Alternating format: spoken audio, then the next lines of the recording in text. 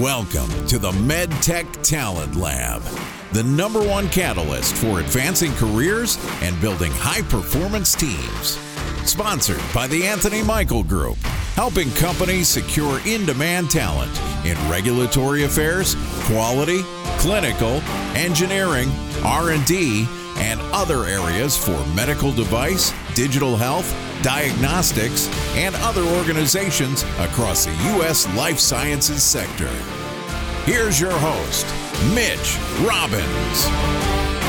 Welcome back to the MedTech Talent Lab. I appreciate you being here. I am Mitch Robbins, your host, and I'm the founder and managing director here at the Anthony Michael Group, where we help organizations across the life sciences to build best-in-class teams, primarily in technical areas like regulatory affairs, quality, engineering, etc. And I am happy to announce that we have a new commercial division now offering services in areas like reimbursement, market access, healthcare economics, etc.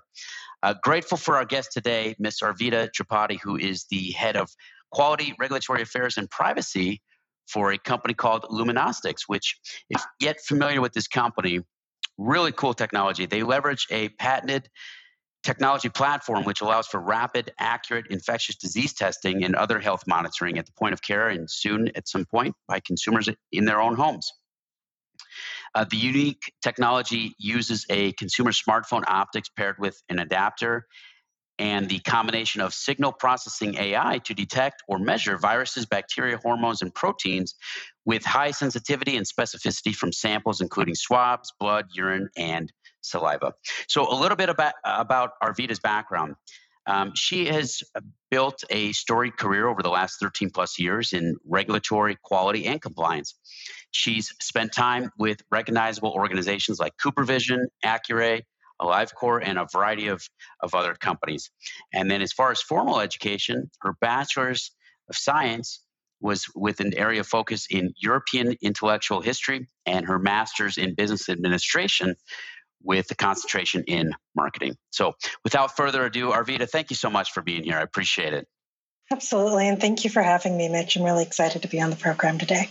Yeah, and I'm really excited about the topic that we're going to cover together. We're really going to talk about performance management from a leader's perspective, as far as how do you help your team accomplish their own career strategic goals, but at the same time ensuring that the goals of the organization are being met simultaneously.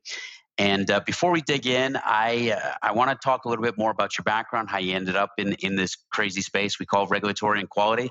But I think the burning question I've got first and foremost is, how does somebody with a concentration in European intellectual history end up making her way into the life sciences and then more so regulatory and quality?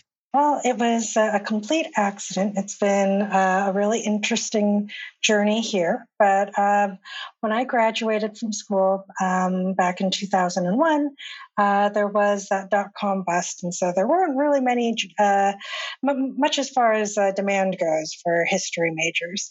And so I did a series of, administrative jobs. I ended up working in customer service at REI. And I did AmeriCorps as well. And, between all of that, I figured, the vision that I had for my life was maybe a little bit, something a little bit different. And I got to thinking about my mother and kind of her roots. And she's a nurse. And just like, I think I really want to do something a little bit more meaningful. And so I went into a temp agency, actually, and they were kind enough to help me get a job setting up a customer service department at a little medical device startup. From there, I transitioned into quality, and I was like, oh, wow, I'm actually good at this. Okay, well, let me go ahead and figure out what I need to do in order to reach the top. And so that was about 14 years ago now. Unreal. And it's just so funny to me how just the different stories of how people not only end up in the life sciences, but specifically regulatory and quality. Because it's really not, I think it's changing slowly but surely, but it's really historically not been an area where people in college say, this is what I'm going into, and this is, what my career is going to be. It usually happens by happenstance, circumstance. Same with recruiting. I always say, people don't go to school thinking I'm going to be a recruiter. It just happens. So that's really interesting. And thankfully, that the staffing agency just happened to put you in the right place at the right time to give you a taste of what this could be. And I'm really excited about the topic that we're going to tackle together. Performance management and helping your team kind of accomplish their goals simultaneously to the company's goals. I want to ask you off the bat, how do you distinguish between what you would define as leadership versus what you would define as management? Well, I think of leadership as really around setting the vision, setting the tone for whether it's an organization or a department or, your piece of individual contributorship, right? Like it's really around being able to say, here's where I am, and here's what I envision the future to be like, and being able to kind of create that future. Whereas I think management is really around, okay, well, we have this picture of the future. Let's go ahead and break it down and start executing on the individual tasks and facilitating people getting roadblocks out of the way in order so that way they can build to that future state. So I guess vision and strategy versus kind of the more execution. Yeah, I love how you broke that down. And I think the two can coexist simultaneously, right? Oh, definitely. A leader can be a visionary, but at the same time be a manager to be effective and really kind of move the ball forward. And, oftentimes this word visionary gets thrown around. And I think people naturally think, oh, that's the CEO, or, that's from the top. But it's not. There's a vision. We can be our own visionaries for our own journey, and at the same time be our own manager. But I love how you broke it out as far as task focus versus the bigger picture and the inspiration. If I was to ask you, what's your leadership philosophy, or, how do you lead? What would you say? There's a couple of books that really informed my sort of leadership philosophy. One is called Core Business. It's, business lessons from the Marine Corps. And then the other is Five Dysfunctions of a Team by Patrick Lencioni. And so I guess those are the principles that are espoused in there. And so, like with Lencioni, the foundation is really around trust and being able to trust your team because everything else builds from there. Being able to have accountability, being able to talk openly and express, difference of opinion.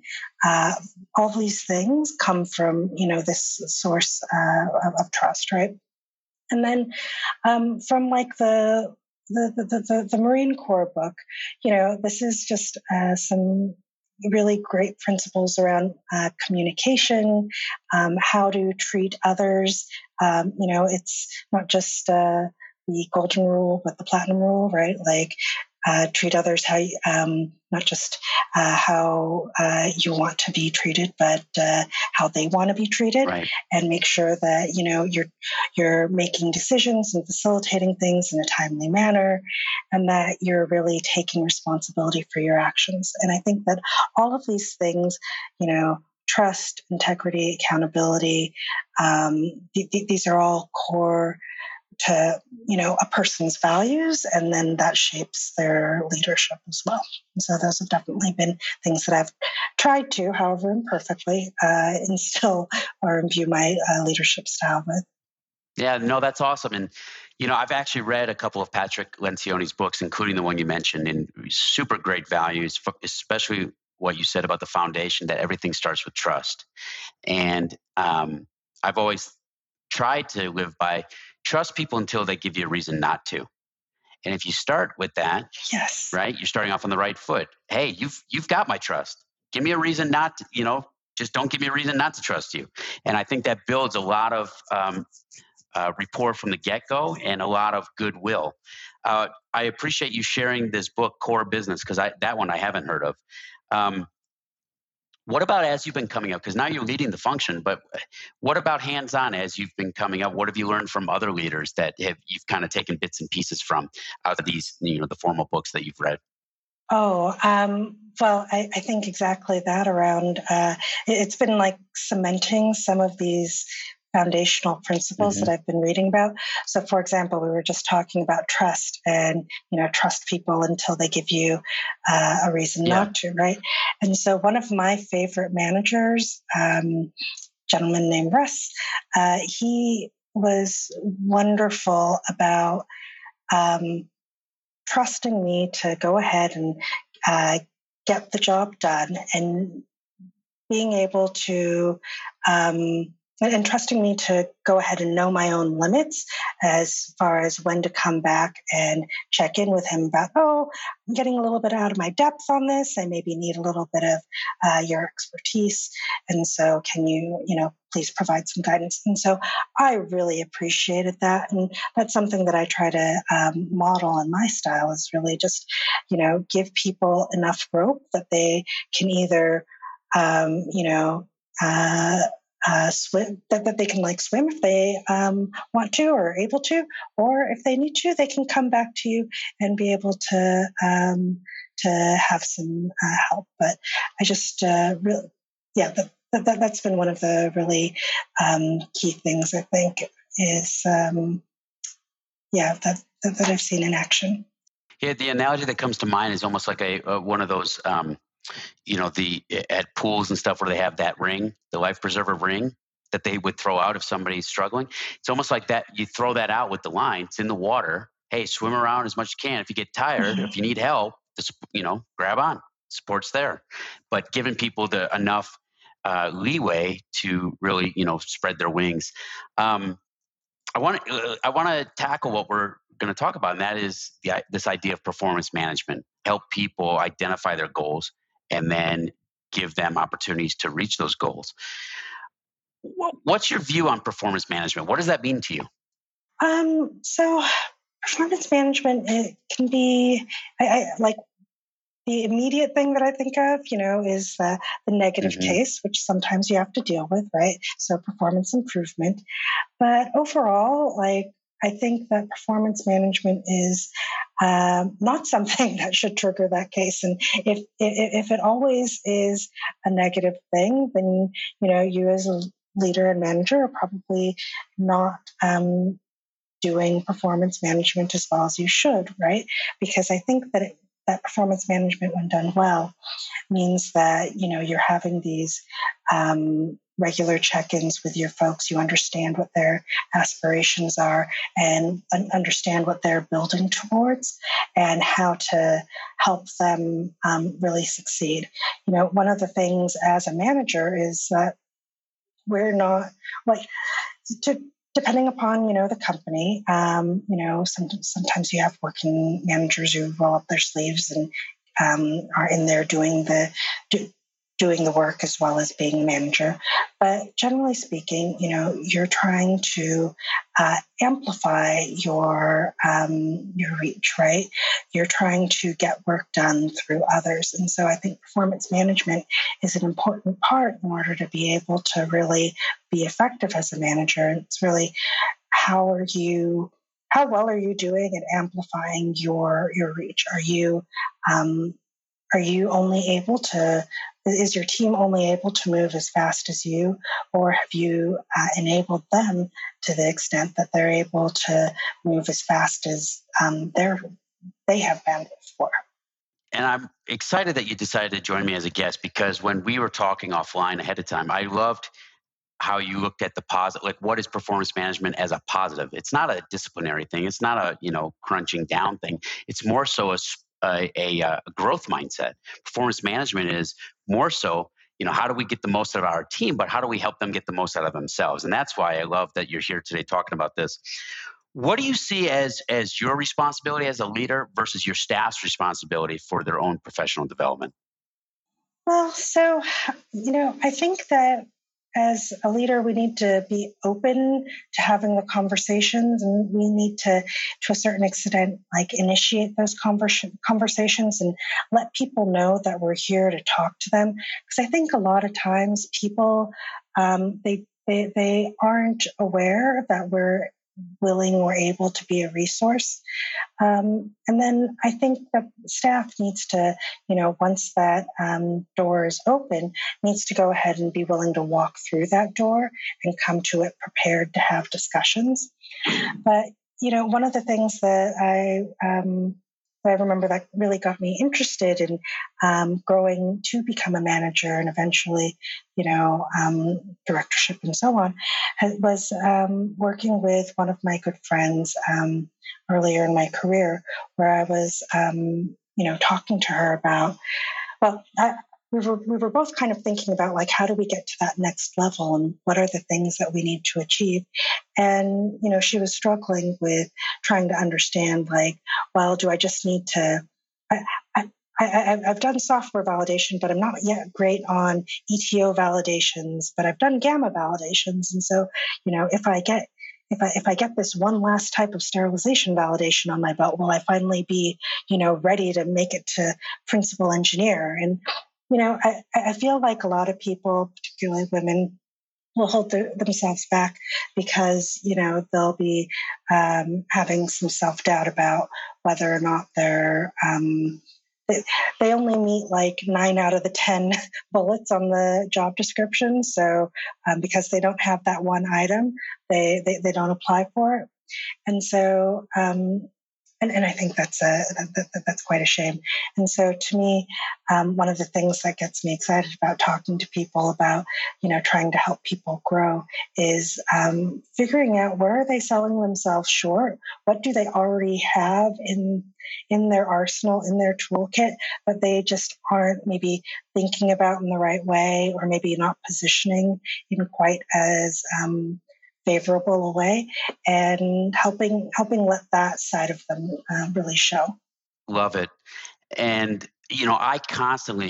my whole team constantly harps on this when we take on new searches that, so there's two sides to it. I always explain a search as two sides of a coin. On one side, you got what we deem as the performance profile, previous success that would help indicate future success based on the priorities that the company has or the functional area has for this position.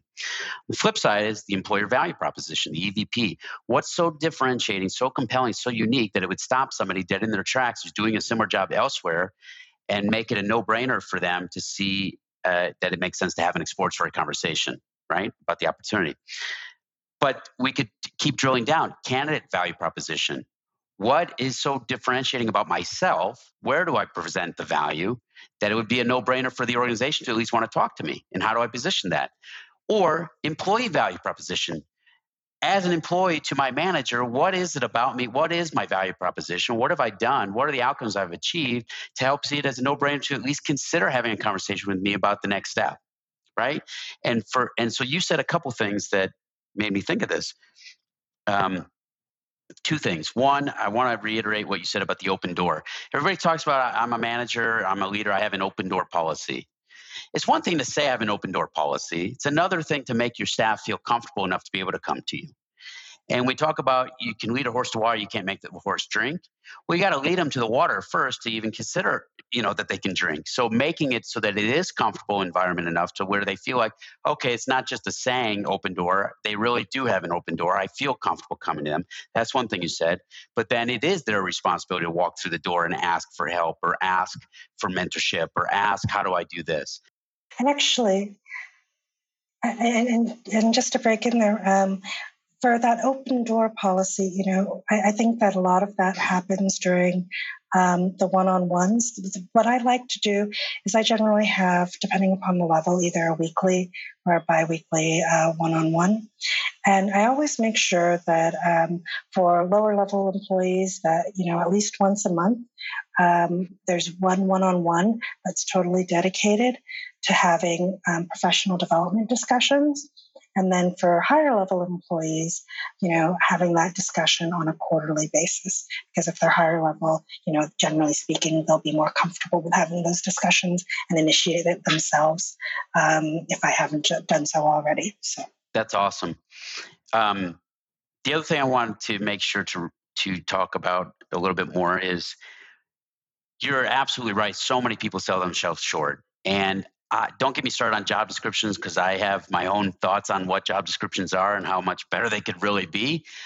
But you're right. So many people look at it. My own family came to me with this the other day. Somebody in my family was looking at a new job. She's like, "Oh, I don't meet these criteria." I'm like, job descriptions is kind of like almost throwing out every possible thing that they could ever ask for. And then people take it sometimes at face value versus recognizing or thinking about, okay, what have I done that is of value? What are the pieces that I'm not thinking about as to how they equate to pieces of value the organization would see as a value statement? And being able to articulate that versus automatically think, I don't have the skill set, So I think you're dead on with that. Talk about, so the conversation is starting to happen. People feel comfortable coming to you. You're being proactive as the leader. How do you help set up performance plans or roadmaps to help them get to where they want to go? Talk a little bit more about that, if you would. Yeah, one of the things I like to do is I like to think of this as a kind of almost a strategic plan for your life, as it were. And so coming at it from that sort of strategic planning perspective, right? So, when we go through as a business and do the strategic planning process, you've got your 5-year goal, what are the couple of things that you're going to do, and then you break it down by department, right? And so it's the same sort of thing. So I like to talk to people about so what are your aspirations? So what does life look like 5 years from now? What does it look like? What does retirement look like? Okay. So in order to do that, you need to be able to have had, this sort of income level, or you need to have had this sort of lifestyle is what you're trying to afford. Okay. So that means maybe you are, getting to principal engineer is where it's going to be the sweet spot for you, because maybe you're not really into managing people. That's okay. So what are your aspirations from just a life perspective, for as long as a term as you're able to reasonably forecast? Okay. Once we get there, then all right, let's work backwards from that. Okay. So for me, all right, I want to be a VP. In order to be a VP, I need to have been a director, or need to have had, been able to manage a quality system on my own and been a management rep, need to have been able to do design quality, need to be able to do all these different things. And so, okay. And once you figure out what those big chunks of work are, then you can figure out, okay, so what are the business goals that I'm currently responsible for, and how are they helping map to these big verticals that I'm looking at needing to address? So what are the key deliverables that are helping me be a good design quality engineer, or getting me to success as a quality management rep, right? And then once you have those, then you can think about, all right, well, do your SWOT, right? What are your strengths? Where do you have weaknesses? What opportunities do you have? And then, think about also what your reputation is. How do people describe you? What are you known for? What do you want to continue to be known for? And what do you want to kind of move away from? And all of this kind of is that raw input into developing a set of goals. And then once you have that, then you can be okay, here, and it's not all going to be immediately actionable, but you can kind of parse it out and be okay, here's what I want to accomplish in these next 6 months. And here's what I need to talk to my manager about to get on my roadmap for the next year or so. And then here's where, I can see myself either deepening my career with this company, or maybe, choosing a different path, down the line. So that's kind of how I like to approach it.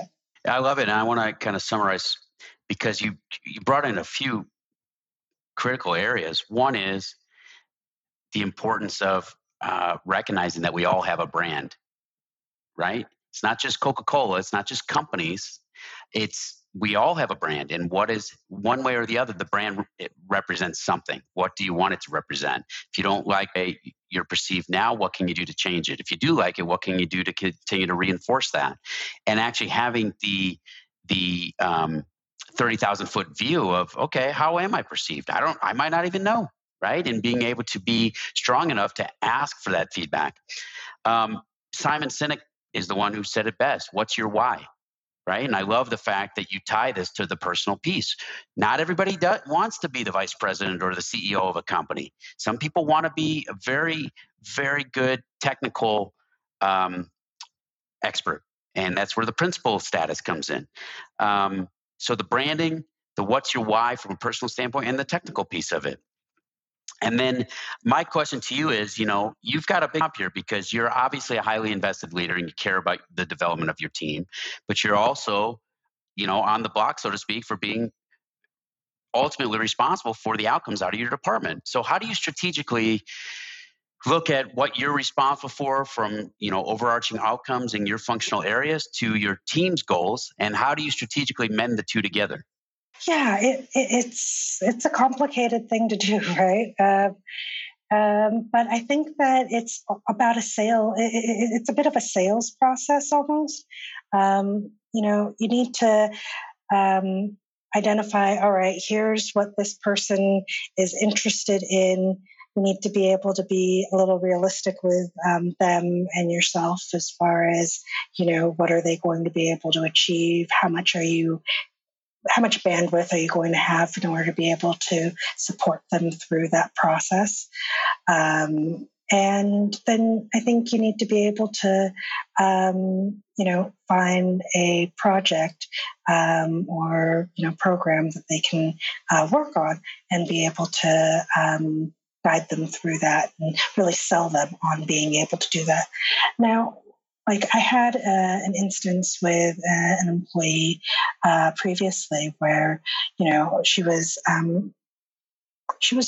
really wonderful at her job. She had been promoted into a management role. However, she didn't necessarily come across as being a manager, and people kind of steamrolled over her to a certain extent. And so, one of the things that we needed to work on together then was how to raise her profile, how to kind of raise, I want to say, awareness of her status as a strategic or as a more strategic thinker and not just someone who's focused on the day-to-day, because, that was just the kind of position she had been put into previously. And so, when I was looking at the things on my plate, one of the projects that I was able to give her was rolling out an enterprise software platform to the company. And another one was, an inspection readiness, both of which were able to really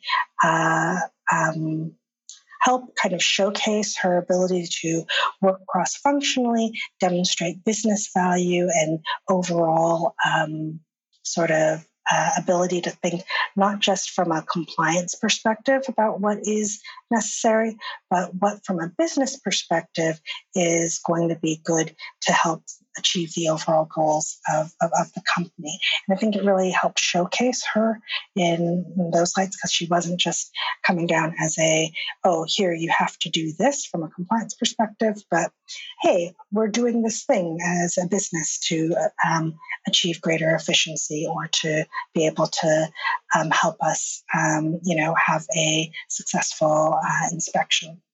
So I think it's all just a matter of selling the projects, and of course, assuming that you have projects that fit. If you don't have projects that fit, then I think it's, on you as a manager, as a leader, to, see what other opportunities are there within the company for that personal growth, and then being able to see if you're able to have that be something that person can work on. For example, I had another employee who was able to, we didn't have anything quite right for them, but in my department, but I was able to talk to HR. They were working on a women in leadership program. And is that something that, my person could go ahead and be a part of that steering committee on, so that way they got that experience, and that worked out just fine. Just needed to go ahead and have that cross-functional sort of communication and discussion.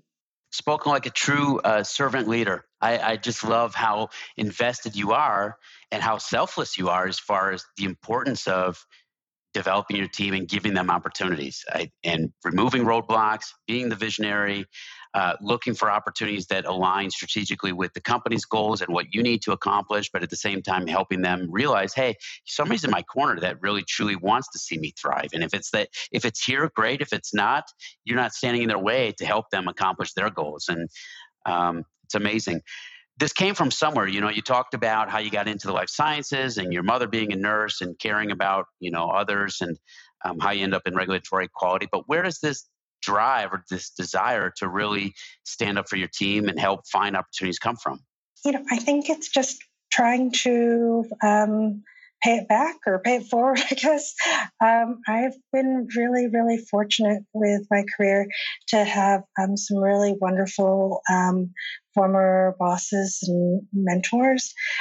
So, I remember when I was first dipping my feet in quality and realizing that, this could be something I'm good at and I want to get to the top. I remember I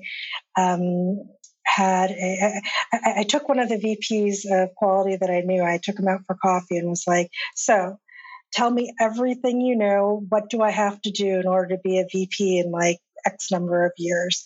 And he was like, okay, well, you're going to have a problem because you don't have an engineering degree, but here are some of the things you can do to manage around those around those biases and to try to get some of that experience that you need. Here are some of the certifications you're going to need. You're definitely going to need this sort of experience in order to be considered, the top candidate once you get to be a director.